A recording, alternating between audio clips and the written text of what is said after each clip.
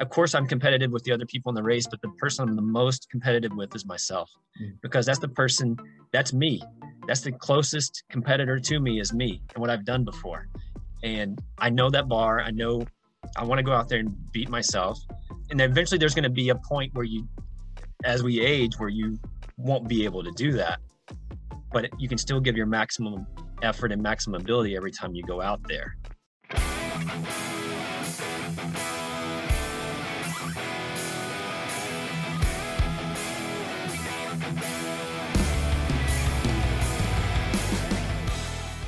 And welcome back to the Ultra Running Guys. You've got Jeremy Reynolds and Jeff Winchester of the Ultra Running Guys. To all our just extended family who's listening, thank you for taking the time. We're so grateful for you.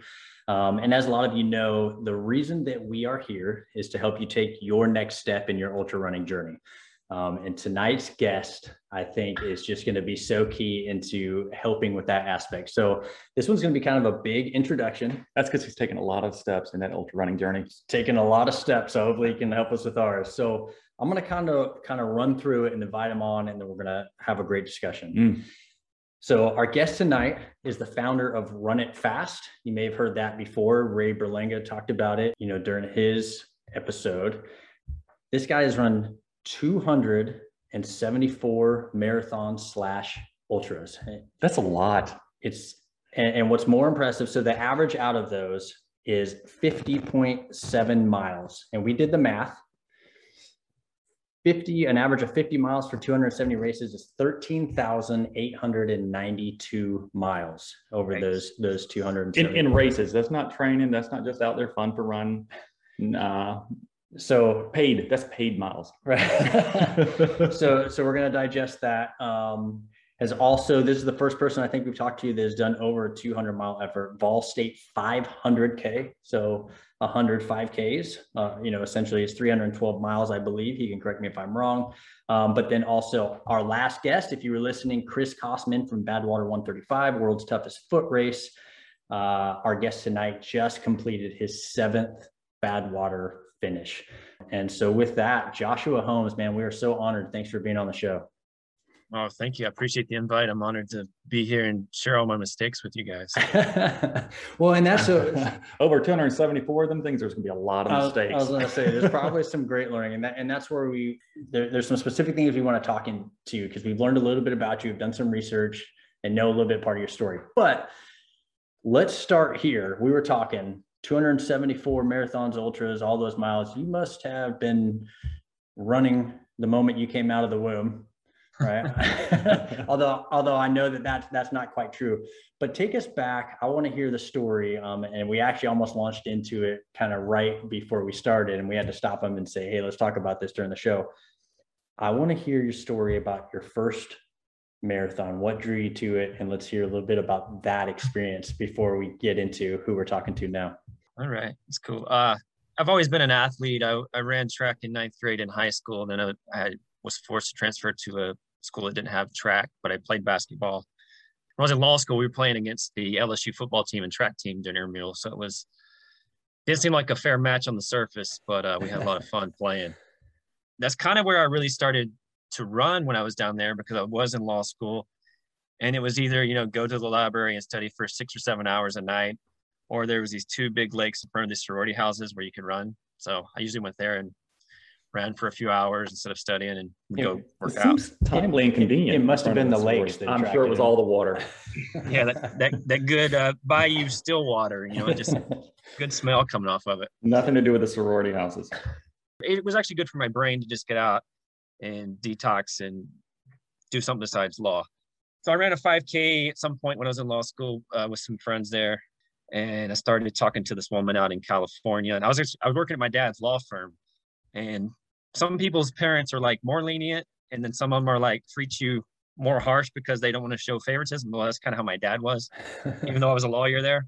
So I didn't feel like asking him for time off to go see a chick out in California. So I was like, there's this marathon I want to do out in San Diego, and I want to train and go do it. And he's like, that sounds cool. He agreed for me to do that. So that was my first marathon, was doing that. I trained, came out to California, didn't know what I was doing. It was like 2004. the early days of the internet. There wasn't all these groups and Facebook and all the stuff to learn how to do it. There was a couple websites.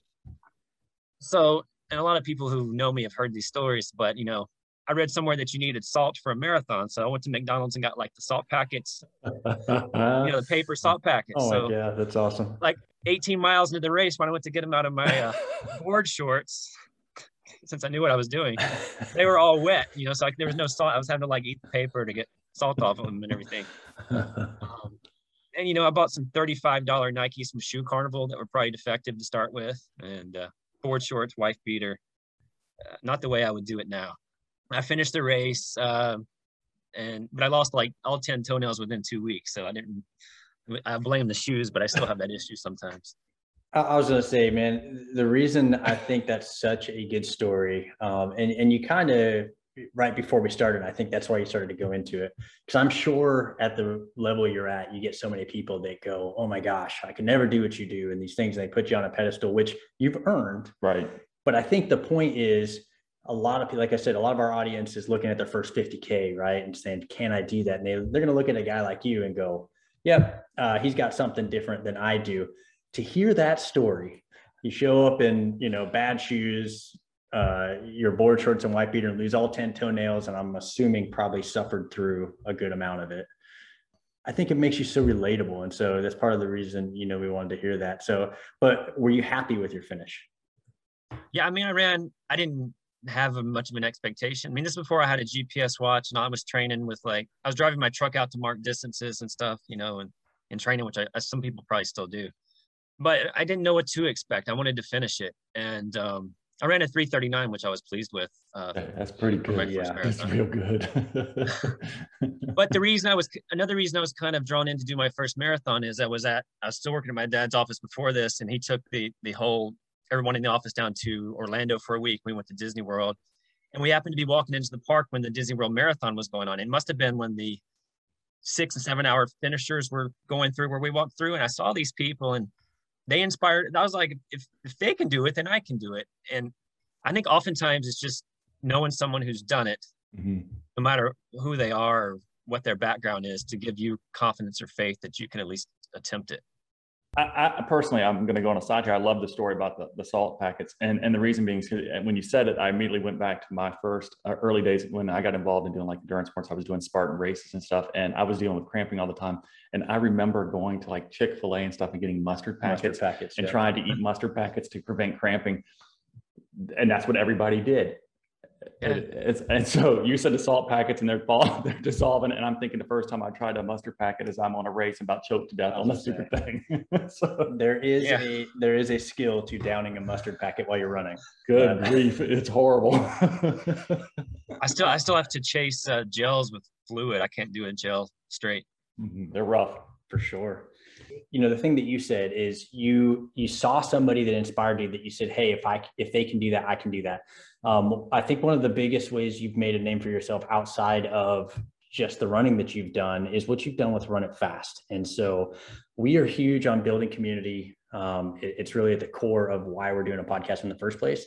And so I'm very interested in what was the inspiration for Run It Fast, and then kind of dig into the benefits that your runners see. How has that, even helped you or transformed you? So tell us how that all started. Well, when I started doing all my marathons, and when I really got into the sport, I was living in Jackson, Tennessee, which is my hometown. I've lived there for 30 years of my life, currently in Los Angeles. Like when I was growing up there, I saw two people like my whole childhood run outdoors. And there was the same two people I would see. And one happened to be my youth minister at church, who I'm still really good friends with. I talk to him weekly, and he was the first person from my hometown to do the Boston Marathon, and he went to Kona, did Ironman. So it was actually, there's going to be two people. One of them happened to be my youth minister growing up, and we're still friends. So that's a good thing. But on the downside, there was no one I could talk to about anything. There was a local Roadrunners Club at the time. That's actually now, they do a good job in the community there. But when I was living there, it was a dead club, basically. They would go and time 5Ks, and that's all they wanted to do. I've done dozens of 5Ks and dozens of marathons, and never been approached about there was a running club there. I did a lot of 5Ks there in Jackson. I'd see the same people all the time. And when I started doing marathons and stuff, those people saw that, you know, they were competitive with me or just saw me at a 5K, and they would say, hey, you know, if Josh is doing that, then, you know, we can probably go do a marathon or a half marathon. And a lot of those 5Kers would start doing marathons because, I don't know, because I did or whatnot.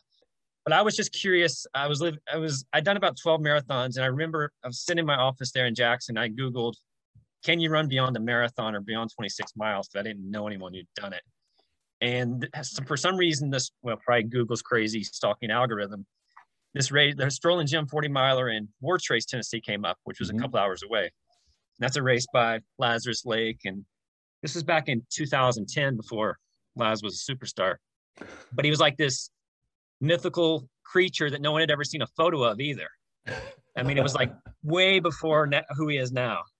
And he was known as being this crazy, you know, kind of his reputation now, crazy, puts on these crazy events, but no one knew who he was.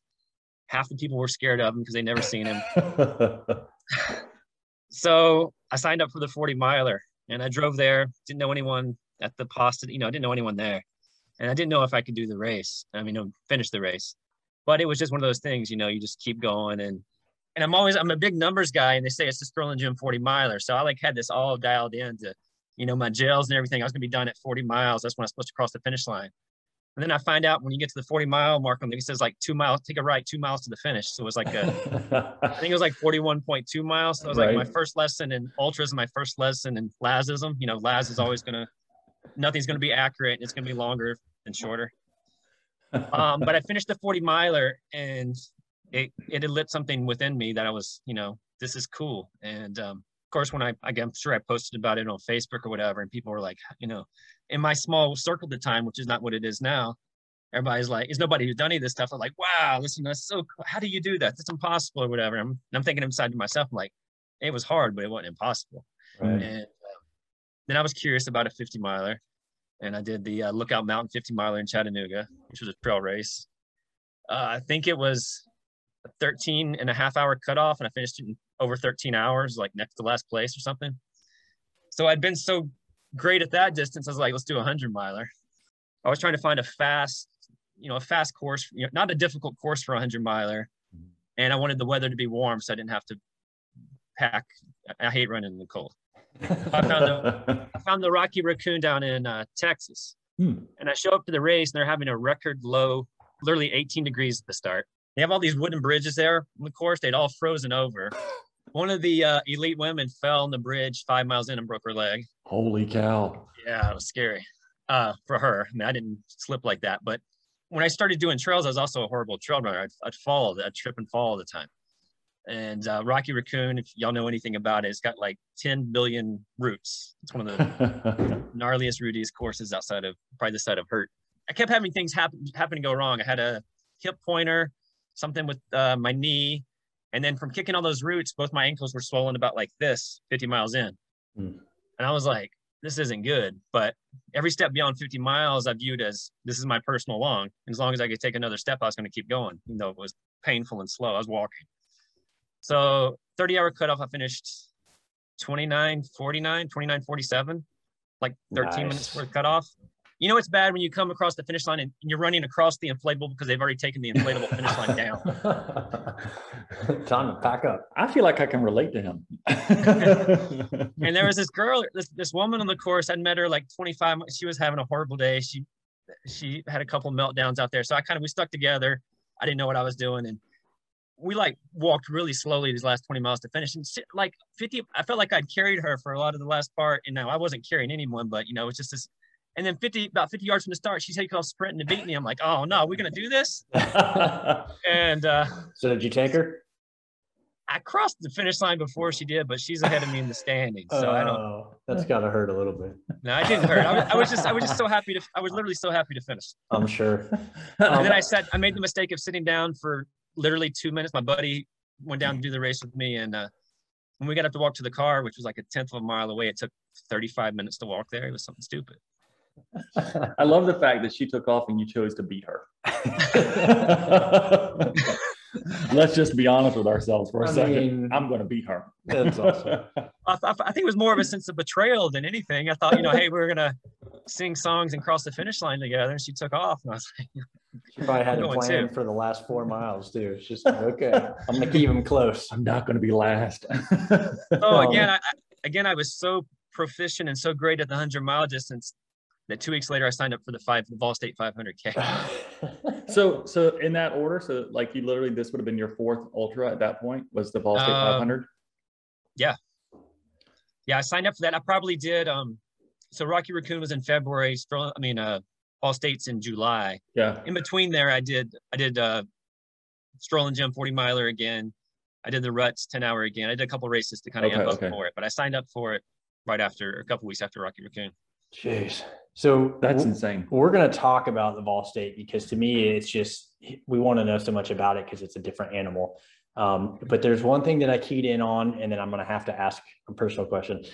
One of the things that just jumped out, and it also reminded me of something that Ray said. And again, Ray Berlanga is actually the first time that I heard your name, but you said, I got to the point, and for me, it was my personal long. And so I'm just going to see how far I can go.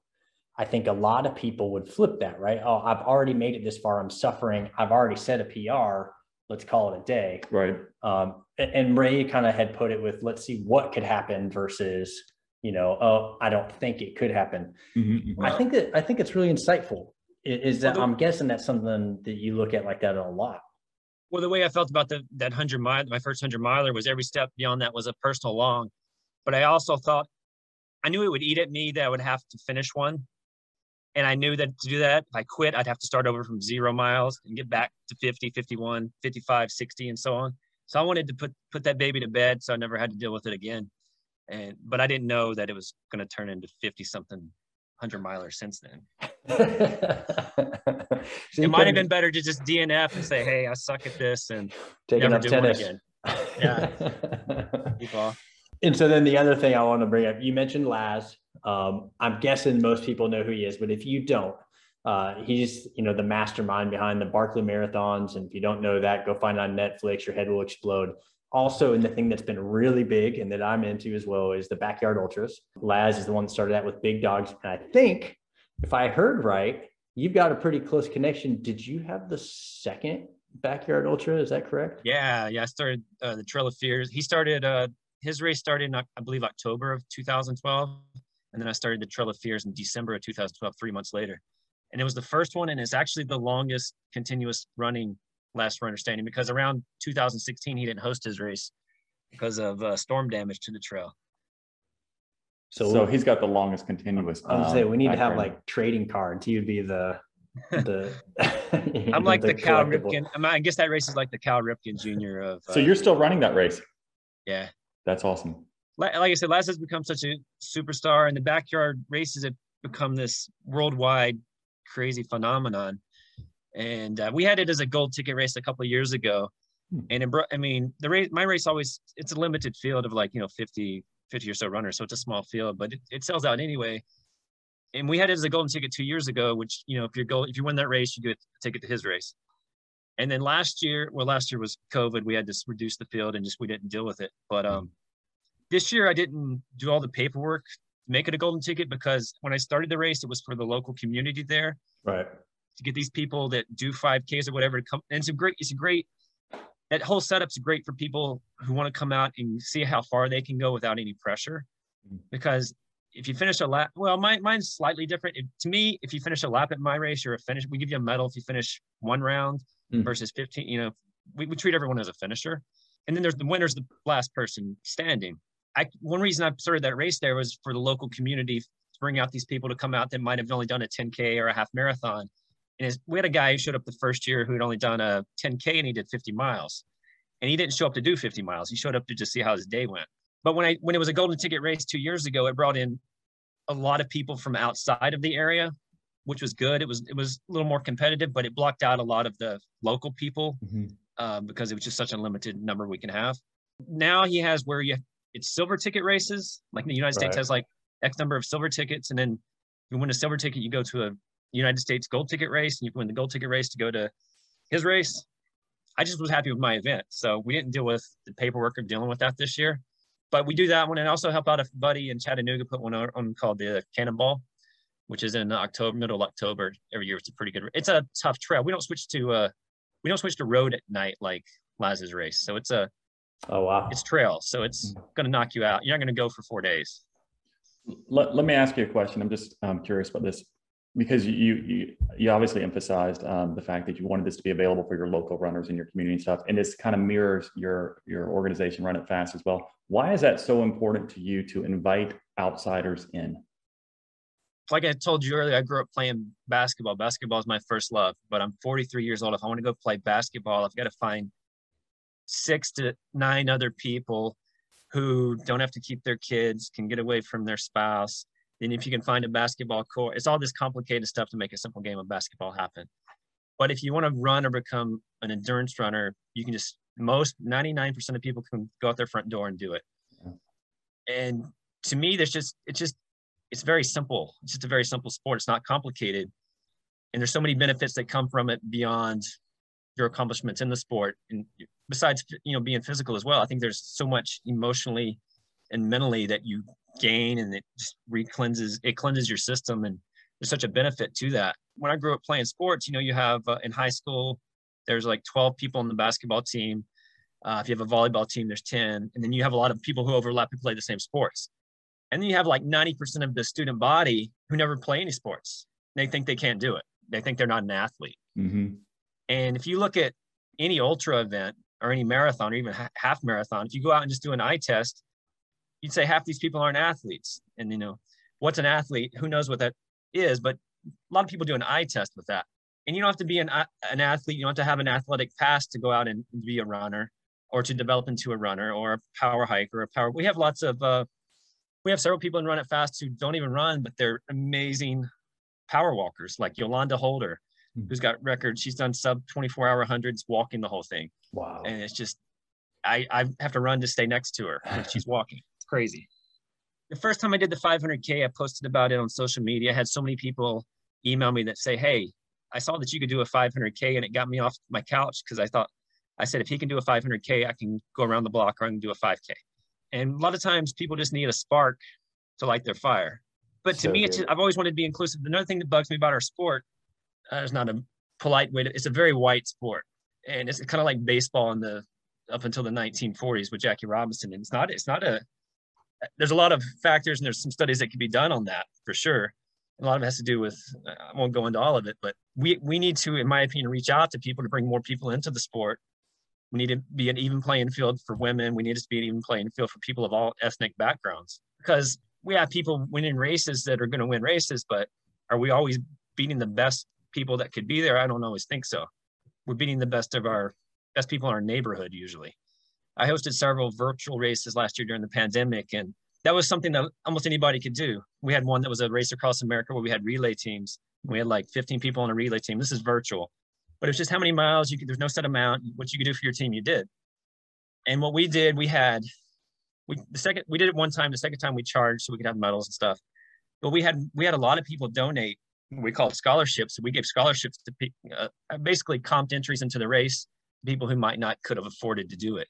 But we had a lot of people donate to make that possible for that. And some of those people, in the short time span since this, just last year, I've seen them branch out and do other stuff in the sport, which is kind of cool.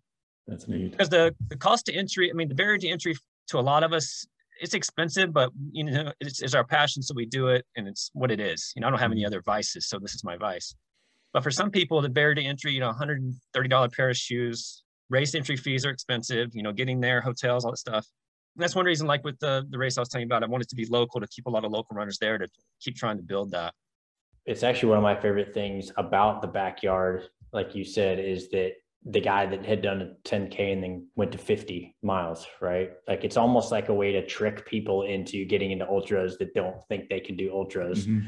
And we're putting on our first race in 2.5 weeks. And it's essentially a last man standing kind of race, but it reduces, it's a 1.3 mile loop. And the thing that we're seeing, and part of the reason we did it, is exactly what you're talking about, is to get people that go, oh, I can do 1.3 miles. And they come out And we're expecting to celebrate a lot of personal bests because it doesn't feel like, oh my God, 31 miles. I got to go try to do that. The caveat is it's a 20-minute time limit for the first loop. And then every loop after that, the time gets faster by 15 seconds. So it's called the first 3 or 4 years I did my race, my Trail of Fears, after 10 hours, we started taking a minute off the clock every hour. Nice. And then when it became a golden ticket race for that 1 year in 2019, Laz didn't want that. Yeah. And made me change a couple of things. But and it being a trail, it just kind of eliminates anyway. But it used to be fun because it would do that as well. So I think it's a cool concept.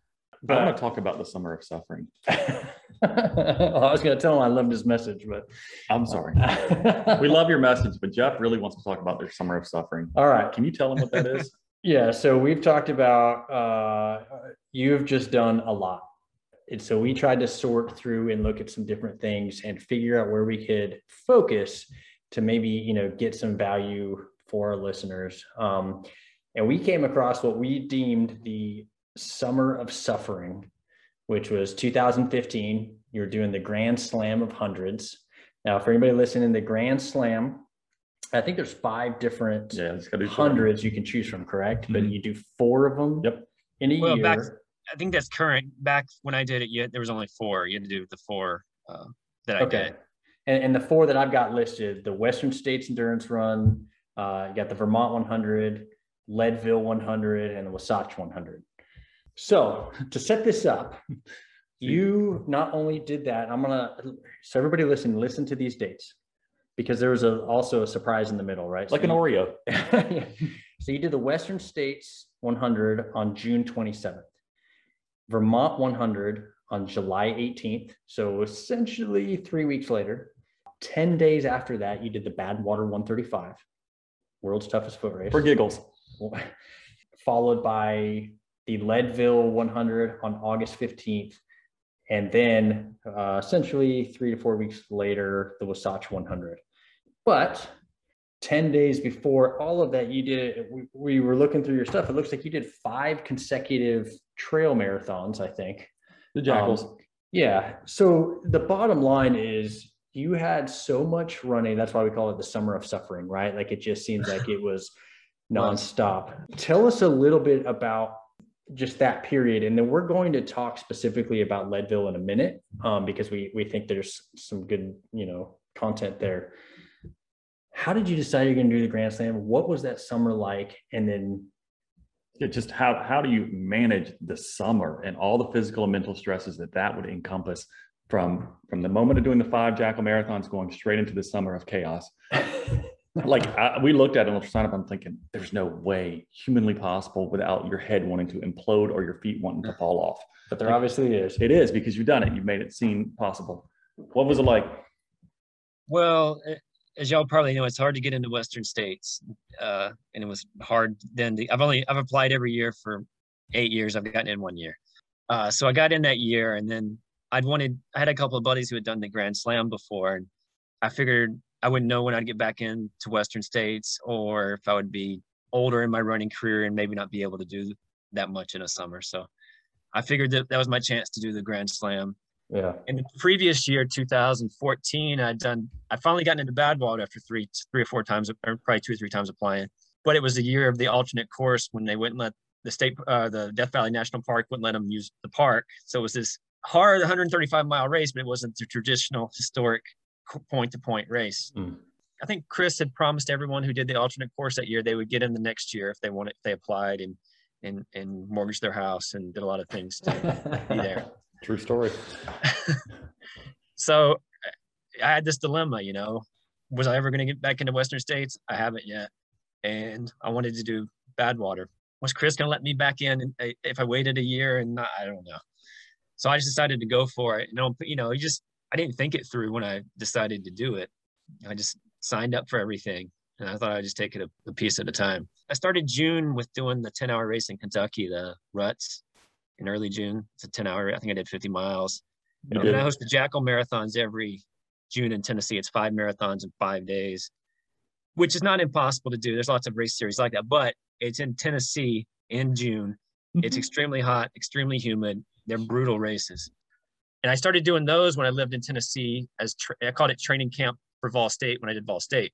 And then it became my training camp for Badwater, because it's just, if you can finish those 5, I say if you can do those 5 in 5 days, it's harder than doing a 100-miler, because you do this very hard marathon and you have to get up the next morning and go do it again and again and again. So I was in Tennessee for the Jackals, and I was traveling back to California. I had 4 or 5 days before Western States. My house here has 50 or 60 stairs to the front door. It's in the Hollywood Hills. So I'm carrying all our luggage up the stairs. And when I get up to the kitchen, I noticed this lump in my, I had this hernia pop. It was like 3 days before my summer.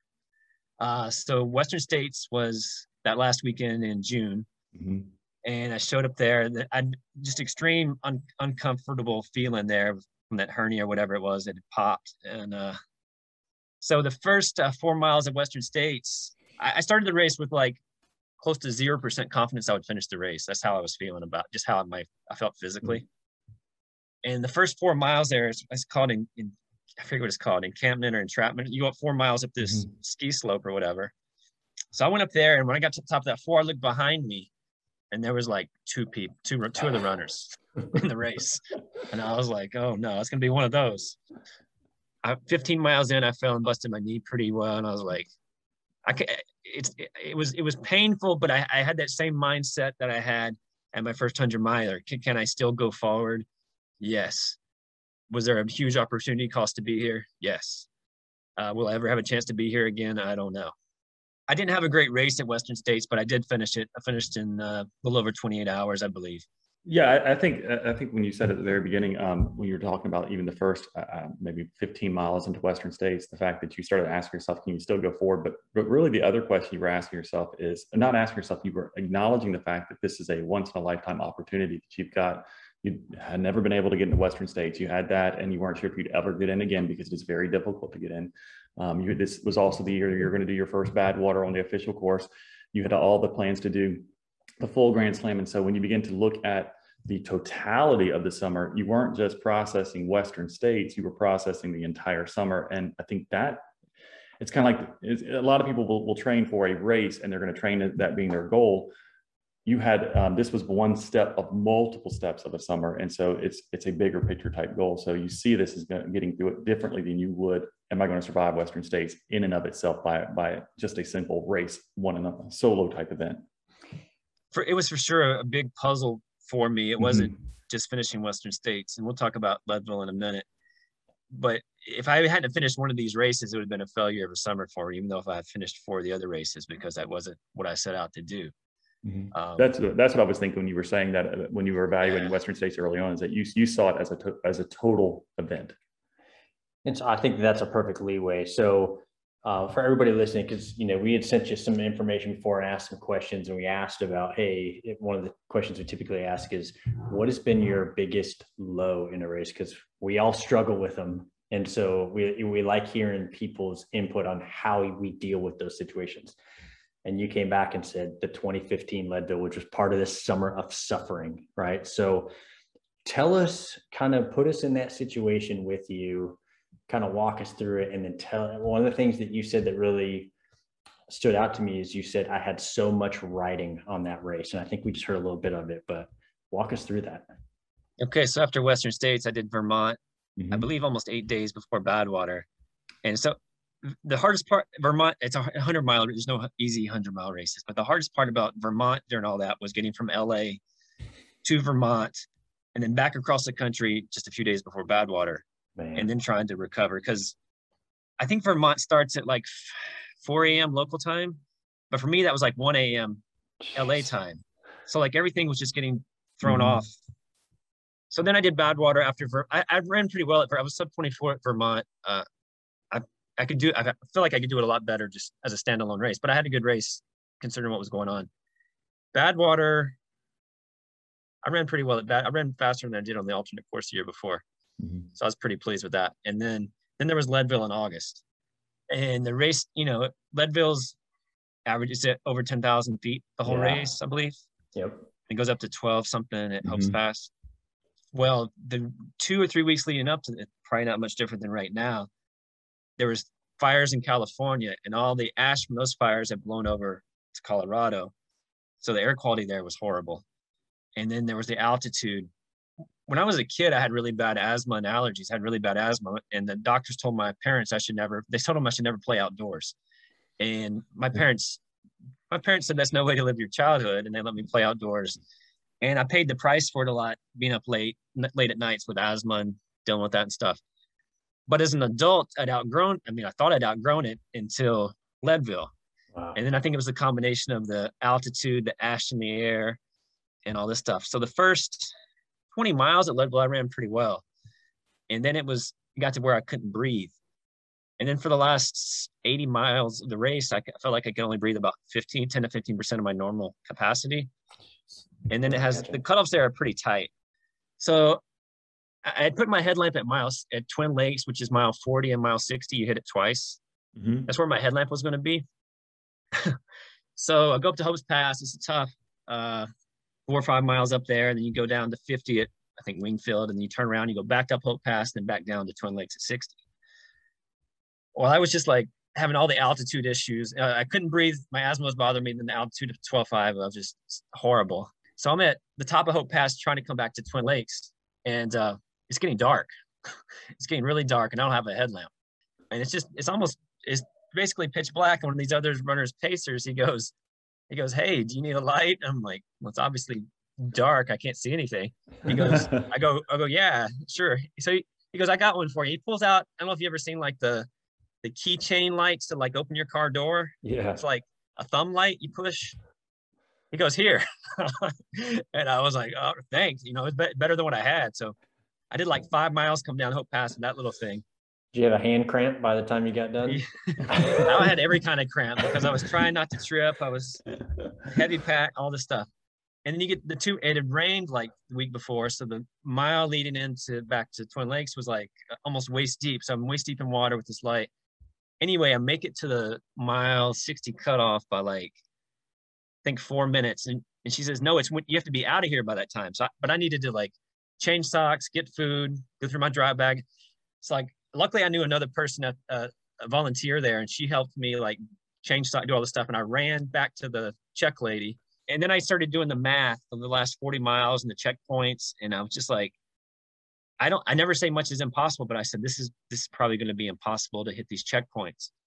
But I was like, I haven't timed out yet. I still have a chance. I have so much riding on this race. So the last 5 checkpoints of the race, I made by, I believe, less than 3 minutes. Oh my gosh. 4 minutes. I came into May Queen at mile 87 with 90 seconds before the cutoff. So at 87, when I hit that checkpoint, I was thinking the next checkpoint's the finish line. So you got 13 miles. And I was thinking I was safe, hey, I made that mile 87 cutoff, I'll be good. So I looked at my overall pace for the race, and it was like 18 minutes and 20 seconds a mile. And then I did the math for what I needed the last 13 miles, and it was like 15:05 a mile, like over 3 minutes faster. And I was like, I don't know how this is going to work. So like literally a mile into starting that last 13 miles, I had to use the restroom, and there was no, I didn't have time to like go way off trail or anything. So like I find a tree to lean up against, take care, like bury my business. And then half a mile later, I get lost. It's not marked well. And I go the wrong way for like a third of a mile. And I finally like figured out I was going the wrong way. And luckily turned around, got back on the right trail. I feel like I'm like sprinting this whole time. It's probably, it wasn't that fast. It was around a 15-minute overall. I get close to town, and there's this old man. They got people cheering on the side of the road. And this old man, he goes, "You're almost to the finish. It's just 2 miles to the finish." I go, are you accurate on that? Because I knew the math, I knew it was going to be really close. He goes, "Yeah, down to the button." Luckily, I didn't trust him because it ended up being about 2.7 miles. About less than 30 yards from the finish line, I passed these 2 statues, these 2 other runners they're not moving. And you know it's bad when you see the race director with the shotgun because he's about to fire it that the race is over. But they have so many people there cheer. Like the people at races cheer the loudest for the winners and the people that finish at the very end. For sure. And it was a very cool feeling. You have all these people there. It was a lot of adrenaline. I passed those last 2 people across the finish line, and I had this feeling I've never had finishing a race. It was like this, I can't even explain it. Just like this all throughout my body and my veins. It was this just amazing feeling and release of just like, I think it was because of doing something I thought was impossible 40 miles earlier, and that I had done it. Probably how you feel like when you do something like really cool, like win the Super Bowl or something. So I finished. There was 2 people who finished behind me in the race. And those were the 2 people I passed in the last 30 yards before the finish. And 29 hours, 56 minutes, and 19 seconds, less than 4 minutes from blowing the whole summer. So incredible. It reminds me of Ray's story. Yeah. So I actually really appreciate you sharing that, because we've talked about our listeners and stuff. It's a new sport for some of them. And a lot of times, I mean, I'll make this even about me. I'll get into the race and I will look at my time and start doing the mental math and start freaking out way too soon. If you're at mile 60, I mean, just so everybody understands, there is a level of hurt that you're also experiencing at mile 60. You're not like feeling great, you're doing your mental math. I mean, you're in some sort of level of pain. Plus asthma. And asthma, right. And so you ask yourself the question, though, or you say to yourself, I haven't timed out yet. I think when people are in physical discomfort and they start the mental math, that is the hard switch. That's the hard thing to turn the corner on and say, you know what, even though I feel like crap, and even though it looks mathematically near impossible, I haven't officially timed out yet. So why not just keep moving forward? And I think that's a great point that you're making there.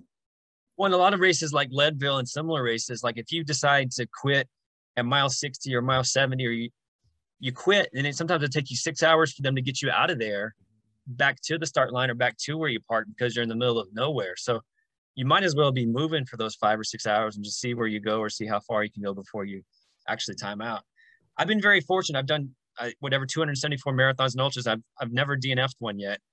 I had some close calls like Leadville, and I know it, like most people, it eventually happened, but that's something that drives me as well. It's just I like to finish what I start. And I know not everyone's wired like that. There's probably some races where if I was being smart when I was really injured or something, I probably should have quit. But that was my goal, is to finish what I start when I start something. That's freaking incredible. I think 274 and not DNF in any of them. But there's a reason. Yeah. It's because you somehow mentally are wired that if you're at mile 60 and you've got 40 and it feels impossible, you continue on where most people would, despite pull the how plug. it feels. So you're still keeping yourself in the game where a lot of people wouldn't, which means your odds are better. But what do you say to yourself? And because you a few minutes ago talked about asking myself some of these questions, right? Am I ready to? Am I ever going to be here again? You kind of went through this process. Is there anything else you say to yourself? How do you process? What do you talk yourself through? Because I know me, like that voice is loud. That's telling me this is stupid. Yeah, in the low times. You should be done. Yeah, during those low moments. How do you process that? Well, actually, I'll tell you what I tell a lot of people. I tell everyone, every race has highs and lows. Every runner, you're going to go through lows. But your lows don't last forever. All you have to do is outlast your low. And you have to be patient. You have to suffer. But if you can do that, and if you can pick the puzzle off the floor and put it back together, if you can figure out why you're at that low, what did you do wrong to get to that low? And it's usually, salt or hydration, or you're not hydrated well. If you can put all that together, get the right formula back, and be patient enough for it to come back around, you can outlast that low and get back to where you feel decent enough to finish. And I also say, on the flip side, your highs don't last either. And when you have a high, you can usually run yourself into a low because you get very cocky and think you can run like that forever. And that's when you forget to do the salt or the hydration or your nutrition. And ideally, your best runners, not your best, but your people who are really good at finishing stuff, they're good at keeping it in between those two lines where they're not too high and they're not too low, and they just kind of bounce between them. I love the fact that you can be in your high and run yourself into your low. I think that's solid. But and it's also the other way around. It reminds me. So we had, and I don't know, probably because of Badwater, Charlie Engel, if you remember him. Charlie. He was one of our guests, and his point, which I think is just a lot of similar logic, was never make a decision in a high or a low, because they don't last. So for all the listeners, I think it's such an important point, and we've talked about it numerous times, that when we're in a low, it feels like it's going to last forever.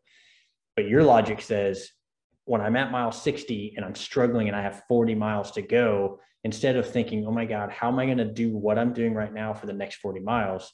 You're focused on, I just got to beat the low. Outlast the low. Yeah, the low will I'll come out of it. I just have to outlast it. And I think it's so good. Mm-hmm. Yeah, I also I go in with the mindset that there's only one way to the other side, and that's through. You can't, I go in that I'm going to finish the race and there's only one way I'm going to get there. It's a lot of lying to yourself. It's a lot of lying to yourself over and over. If I get to that tree or that pole, I'm done. And then you get there and you're like, no, I'm at the next one. And you just keep doing it over and over again. And you just have to be dumb enough to believe yourself every time you lie to yourself. I'm pretty stupid, so that works for me right now. I'm liking that. So, talking about, I won't call it dumb, right? But talking about telling yourself about things. Let's transition. I know we're getting a little bit short on time, but I want to get it in because, like I said at the beginning, you mentioned the Vol State 500, so it's 500K, and it was one of your earlier races that you've done. You've done it multiple times, but I want to get that in. Talk us through one, if you can just kind of explain the race quickly, and then I'm interested in. I've got some numbers, but same thing. I'm interested in how and why and that kind of thing. But tell us real quick the 2-minute description. Yeah, what is the Vol State? It's a race that, Lazarus Lake Gary Cantrell started 25 years ago, probably. He started in Darena Landing, Missouri, just on the other side of the Mississippi River. So the race basically starts in Hickman, Kentucky. You park there, you get on a ferry boat across to Missouri there. You get out 10 feet into Missouri. You wait for Laz to light a cigarette. You run back onto the ferry. So your first 2 miles are free as you sit on the ferry. And then you get out in Hickman, Kentucky when the race has already started, the time's already started, but that's when it really kind of starts.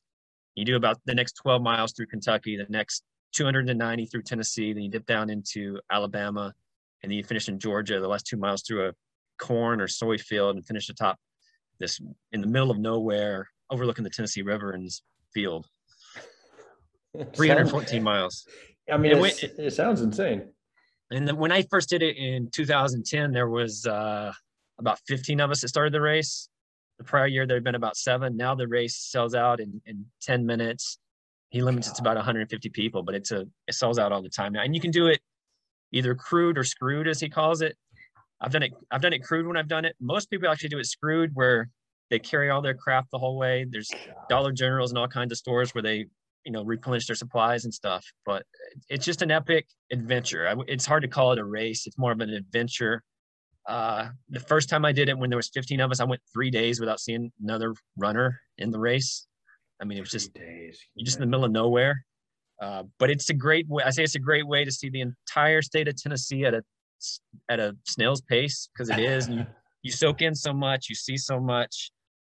And you're going to go through some major pain and suffering during the race, no matter if you're winning the race or you're the last person. If you're the last person in the race, you're out there for 10 days.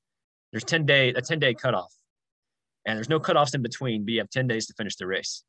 So you need to average a 50K a day, which sounds easy until you remember it's Tennessee in July. It's hot, humid. You're on asphalt.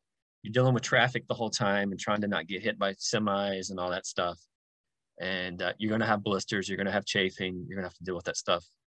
And sometimes you're going to be dealing with it for the last 250 miles, which is not easy. Yeah, a 50K a day does not sound easy for 10 days to me.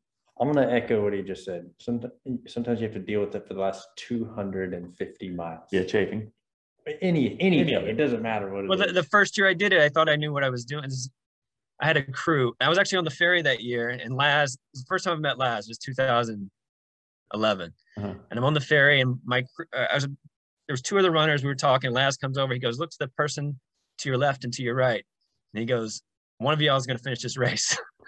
And I knew he was not thinking I was going to be one of them, just going based on appearance, because there's some rugged veteran-looking people next to me.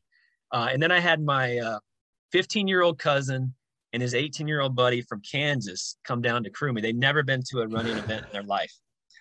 And 3 days in, unfortunately, the 19-year-old's grandfather passed away, and he had to fly back to Kansas. So we were about 150 miles into the race, and my cousin Blake, he was a 15-year-old. I looked at Blake and I said, Blake, Blake's 15. He can't legally drive. Right. So I looked at Blake and I said, Blake, I'm not quitting this race. And he looked at me and goes, Josh, I'm not quitting this race either. He goes, we're going to do this. So literally for the next 150, 160 miles, it was like every mile we were seeing each other. So I could keep an eye on him.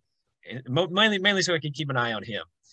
And it was just this epic adventure. He had no clue what he was doing.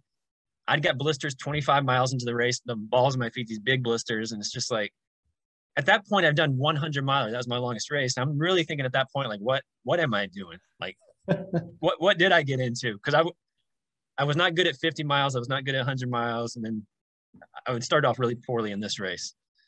And Blake, we get to the hotel, they got motels along the way. There's a $40 a night motels in these small towns. And Blake's over there on his phone, like Googling how to treat a blister, and he's blowing on my feet and buying. It's just this comedy of errors. About 220 miles into the race, we're in Shelbyville, Tennessee, which is a small town. It's all horse farms. We're in the middle of nowhere, and I was supposed to see Blake. I was supposed to see him like in 2 miles, and 2 miles came and 2 miles went, and then I was like 2 miles past that point, and there's still no Blake. And this is like 3 a.m. in the morning. He's my 15-year-old cousin. He's like on loan to me from his family. Tragically, his mother had passed away 4 years before that. So I felt like I had to really protect and keep this boy safe and all this stuff. And then I kept going. I was at that point where I kept going forward. I was like, eventually Blake's going to show up. And I had my phone. I was calling him. He wouldn't answer his phone. I'd text him. He wasn't answering his phone. And at one point, I started to really kind of worry because we're in the middle of nowhere. And he's 15 years old. And I had all these fears come over me. I was like, some boys kidnapped him and took him behind the barn, and they're taking advantage of him and all this stuff, or he had a wreck, or all this disastrous things. And there were so many stars in the sky, and I kept looking to him. I could see his mom. I picked one of the stars to be his mom, and I was just like, please let Blake be okay. Like, I just need him to be okay.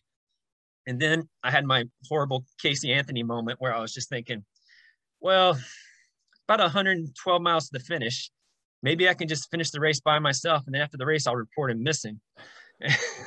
But then about that point, I called the phone again, and he picked up, and I go, Blake, where are you? He goes, Josh, where are you?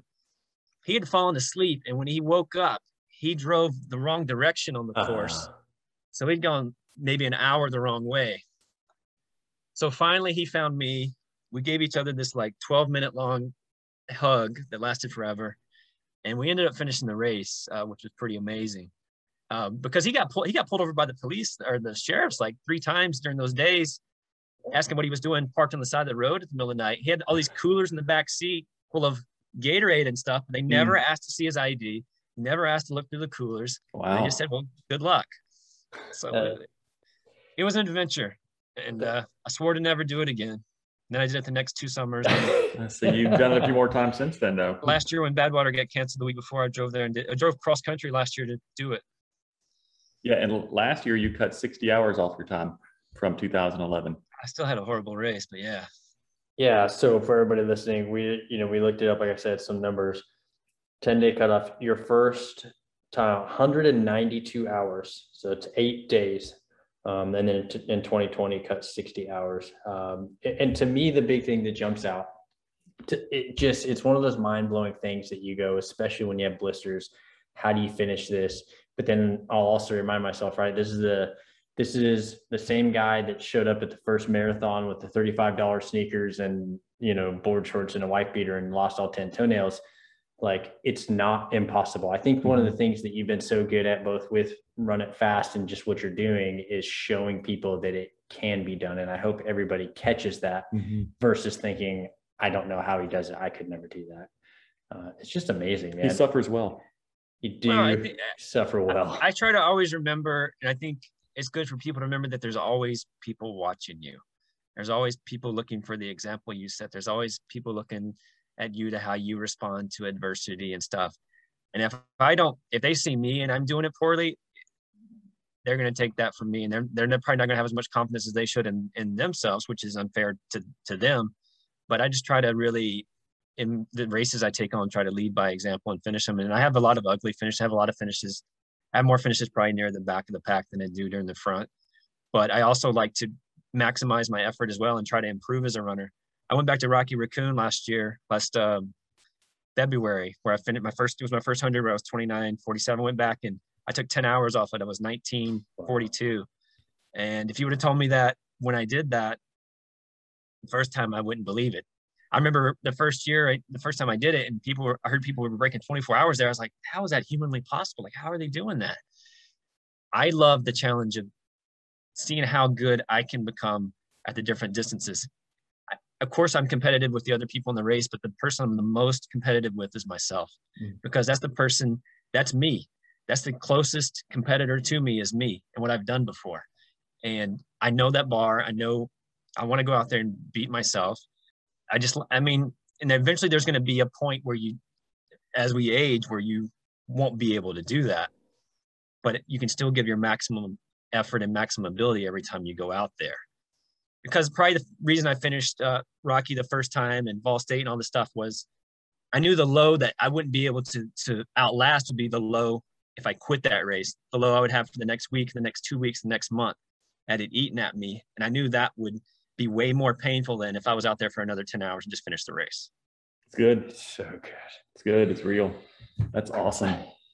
Our motto that we have is just show up, and we try to echo it. And like I said at the beginning, we're here to help people take their next step. And it's cool to hear your steps along the way. But man, just show up plays into not only, obviously, you've showed up to 274 races, right?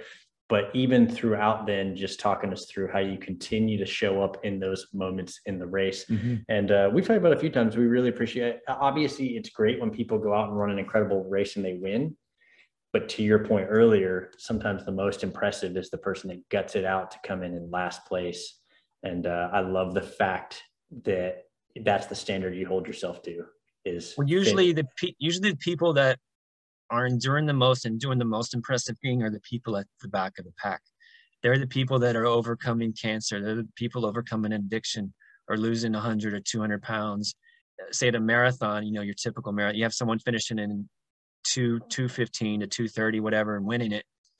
If you talk to those guys, they can't imagine the people that are out there for 6 hours on their feet for that long. Mm-hmm. The longer you're out there, it's not easier the longer you're out there. But those are the people that are doing things. And the guy who wins the race or the woman who wins the race, they know they can run 26 miles or 13 miles or whatever it is. It's the person in the back that has all the doubts. They have the abusive parent in their head from their childhood who's telling them that they're worthless and they can't do anything. And they're the ones who are finishing these things, which to me are really amazing. And people see me, and I always tell people I'm very honest with people, someone like that who's overcome something, I'm like, you really inspire me. And they're like kind of scoff and like, yeah, how's that possible with all you've done? I'm like, you just understand, I see what you've been through. I've seen what you've overcome, and it takes a lot more to do that than for me to do a lot of things I've done 200 times.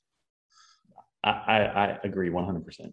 I think you're spot on. It is very inspiring when you talk to people at all different levels within the race. I mean, there are obviously people who've done really, really well in races and they have incredible stories. And then mid-pack, backpack, I think just about everybody participates has a story of why they're there in the first place. And then some people get really, really good at it.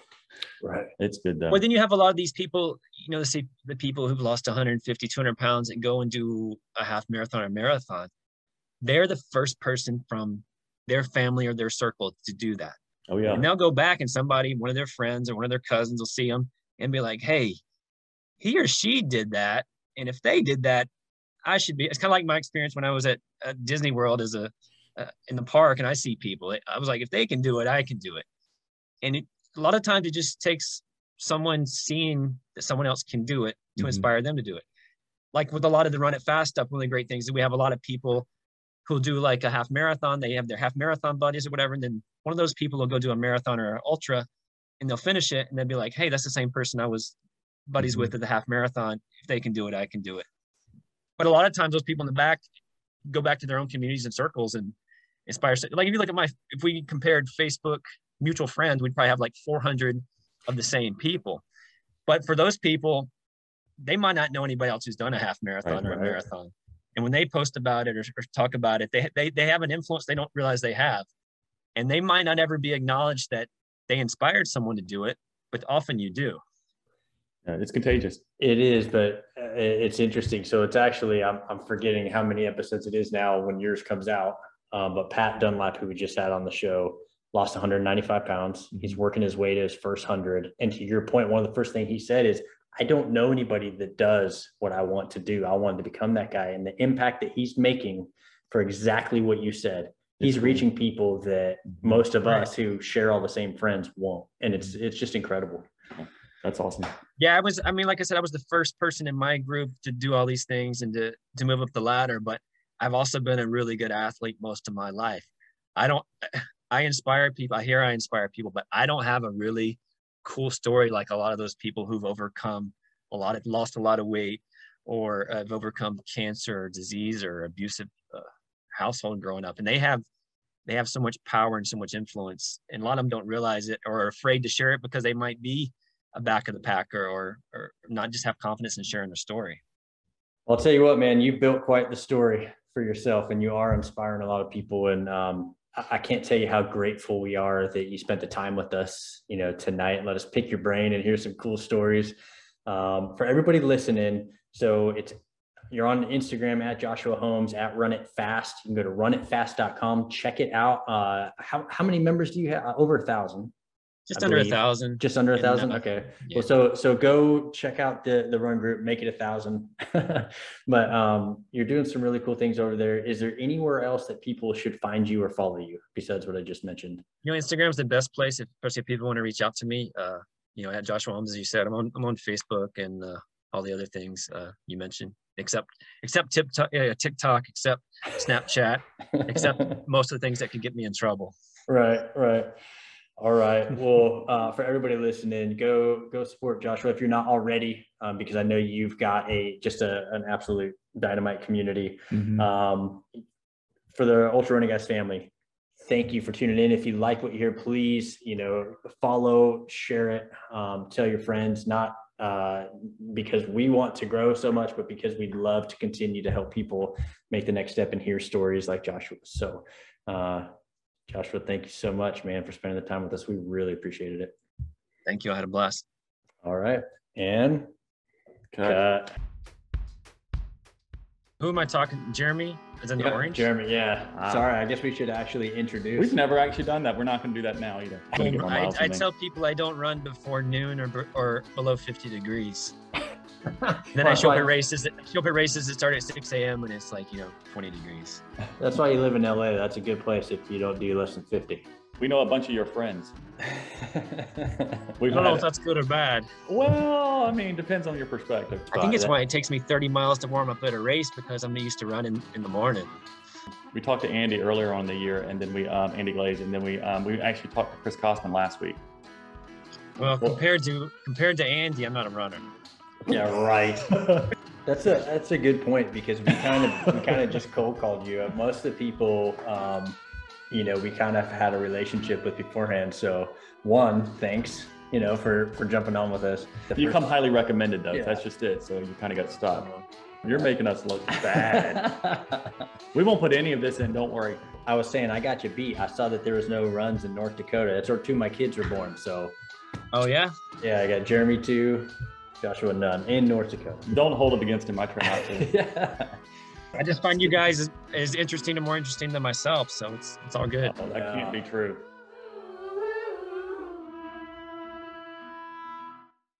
No, don't do that. Why Stop. Not? Do one like it. Wait, hold on. I gotta do it again. He's trying to laugh at us. All right, maybe that'll work.